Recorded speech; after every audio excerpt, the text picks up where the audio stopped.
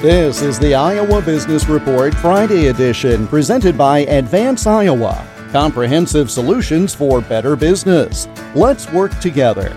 More at advanceiowa.com and search for Advance Iowa on LinkedIn and Facebook. The Iowa Waste Reduction Center is completing a series of workshops next week on reducing waste and improving community quality of life. Jennifer Trent is program manager for the IWRC.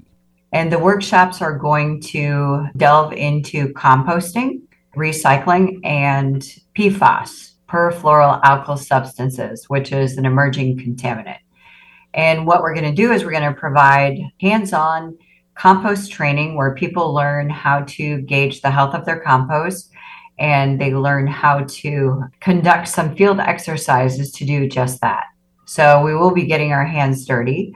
And then we'll delve into the community's recycling initiatives, how to potentially make them more robust, and then take a look at both composting and recycling infrastructure in each community we'll be in, and have a robust discussion about that and go over some training materials.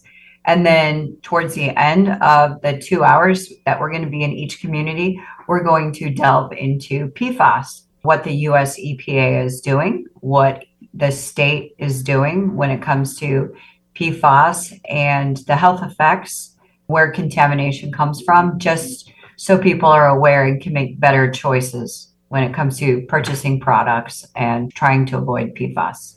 The workshops will be held in Tama on Monday and Cherokee on Wednesday. For information, go to iwrc.org. The Iowa Business Report is presented by Advance Iowa.